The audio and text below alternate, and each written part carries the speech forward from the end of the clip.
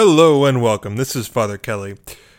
Today is the first Friday of April, which means here in Enid that there's the First Friday event in downtown Enid. Now, it was a pretty busy day at the parish, so I wasn't sure I was going to go out there at all, honestly. I wanted to be out there for a certain particular purpose, but I forgot. Just for background, every first Friday in Enid from April through, I think, October, they do a cool thing in downtown where the shops stay open. There's food trucks and live music and stuff going on.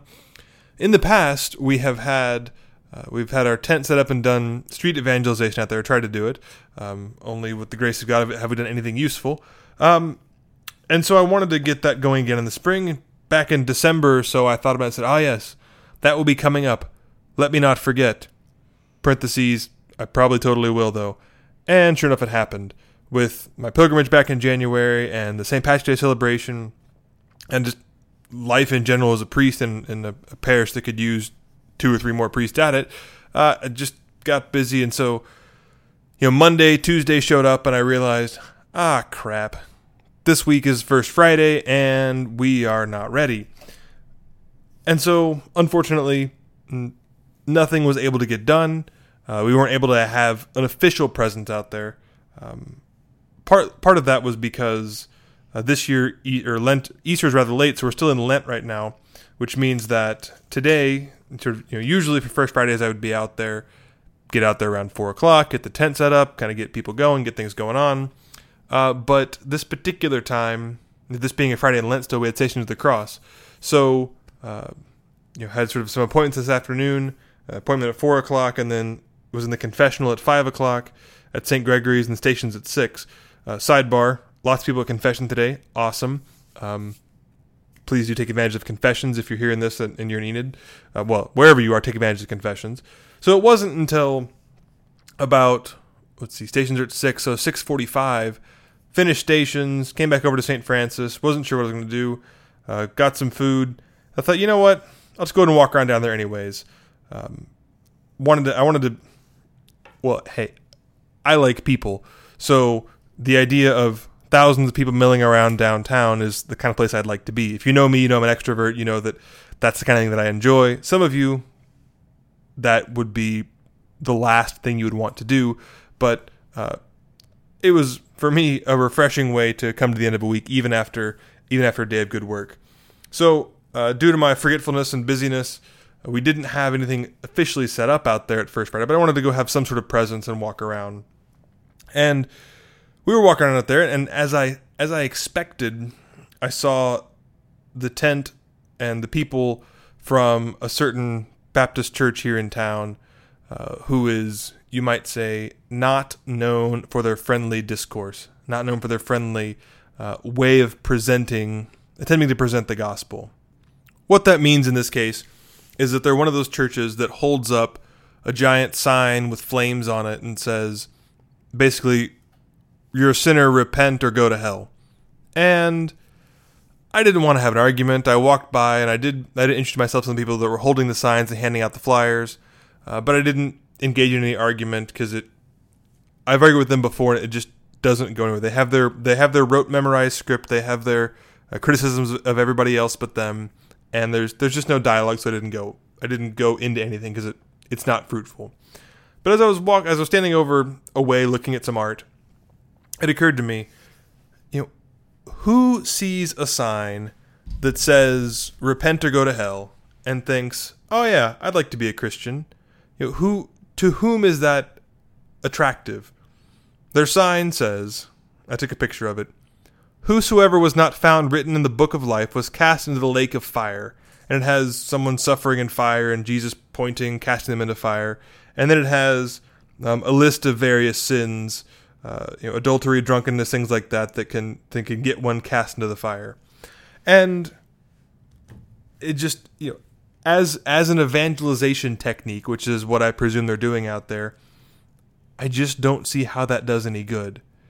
Who sees this tent or encounters these aggressive people and thinks, yeah, I want to join that. I want to be a part of what these people have. I haven't stood by to watch and take notes, but I suspect most people, kindly take their flyers and move on. And I feel bad. Well, I feel bad for those that encounter it, but also I'm upset because that's not the gospel. That style of presentation, I suppose, is not the gospel. Let me say what I mean. Yes, there is judgment. God is not a pushover. So if we reject him and do evil things, yeah, we can go to hell. It's totally possible. However, what they don't present is that God's love and mercy is a greater desire than his judgment. God is more eager for us to be forgiven of our sins, to repent, yes, but to experience his love and mercy and get to heaven that way. He doesn't want us to get there out of fear, like a dog might cower in fear from an owner who beats it. But that kind of image, that's the kind of God they present. That's the kind of presentation they seem to, in my experience with this church, with their flyers, with talking with their pastor, they seem to want to sell you on being an abused dog. Like God as someone only wrathful and full of judgment is the image that they want. It seems that's the conclusion I'm forced to arrive at from their aggressive, literally fire-filled signage and the way they comport themselves when they meet a Catholic priest. Maybe it's just a Catholic priest that brings that out. I'm not sure. Either way, it's not a flattering look for the gospel, which I'm fairly confident saying it is not an authentic representation of the gospel, nor the way the gospel should be preached. What made this contrast particularly distinct was having led Stations of the Cross earlier and meditated on the Passion of Christ, going from Calvary to Golgotha, to his crucifixion, his death and burial. And if we look at how Christ interacts in that time, we don't see hell and brimstone, fire and condemnation. It's not there. In fact, his demeanor throughout the whole thing is passive, quiet, tender, loving, forgiving. Remember, he's being nailed, he's on the cross. His people who nailed him to the cross are standing right there in front of him. He says, "Forgive them, Father, for they know not what they do." He could have said, God is going to kill you all, destroy you for doing this to the Son of God.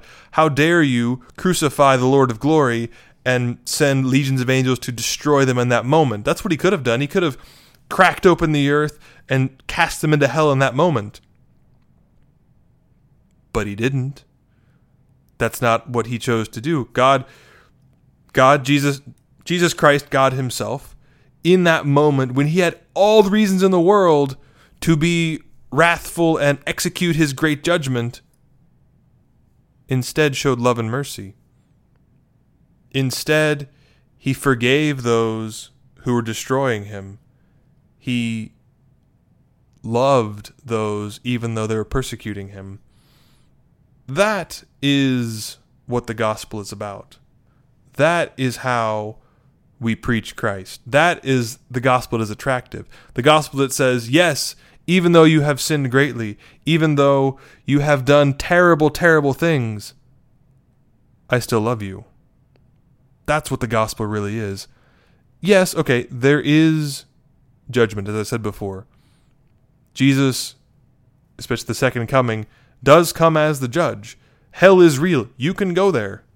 We don't want you to. You shouldn't want to. Jesus doesn't want you to go there. We have to have hell, though. This makes sense, because if there's not the possibility of rejecting God, then if everyone just goes to heaven automatically, that's slavery. God gives us free will. We have to be able to choose. Rather, to be able to choose the good is the necessary thing. So you have to be able to choose the evil. God doesn't want you to do that. That's not how he desires you to go.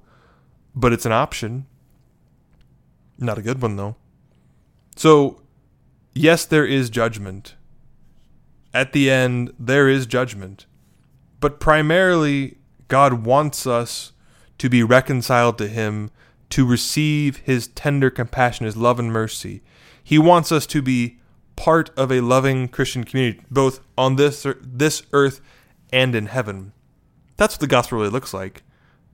Hellfire and brimstone is not part of it, but to have a focus only on hellfire and brimstone and to respond to God like a beaten dog, to cower in fear of what He's going to do to you if you don't believe in Him, that's not how He meant salvation to work. God is a God of love, not a God of fear. To have fear of God is not to be trembling that you're going to be destroyed, but to be in reverence and awe of the power of God. Not His wrath, but the greatness and the majesty of His love. This very abrasive presentation that this church gives has been giving me a lot of thought for, okay, fine.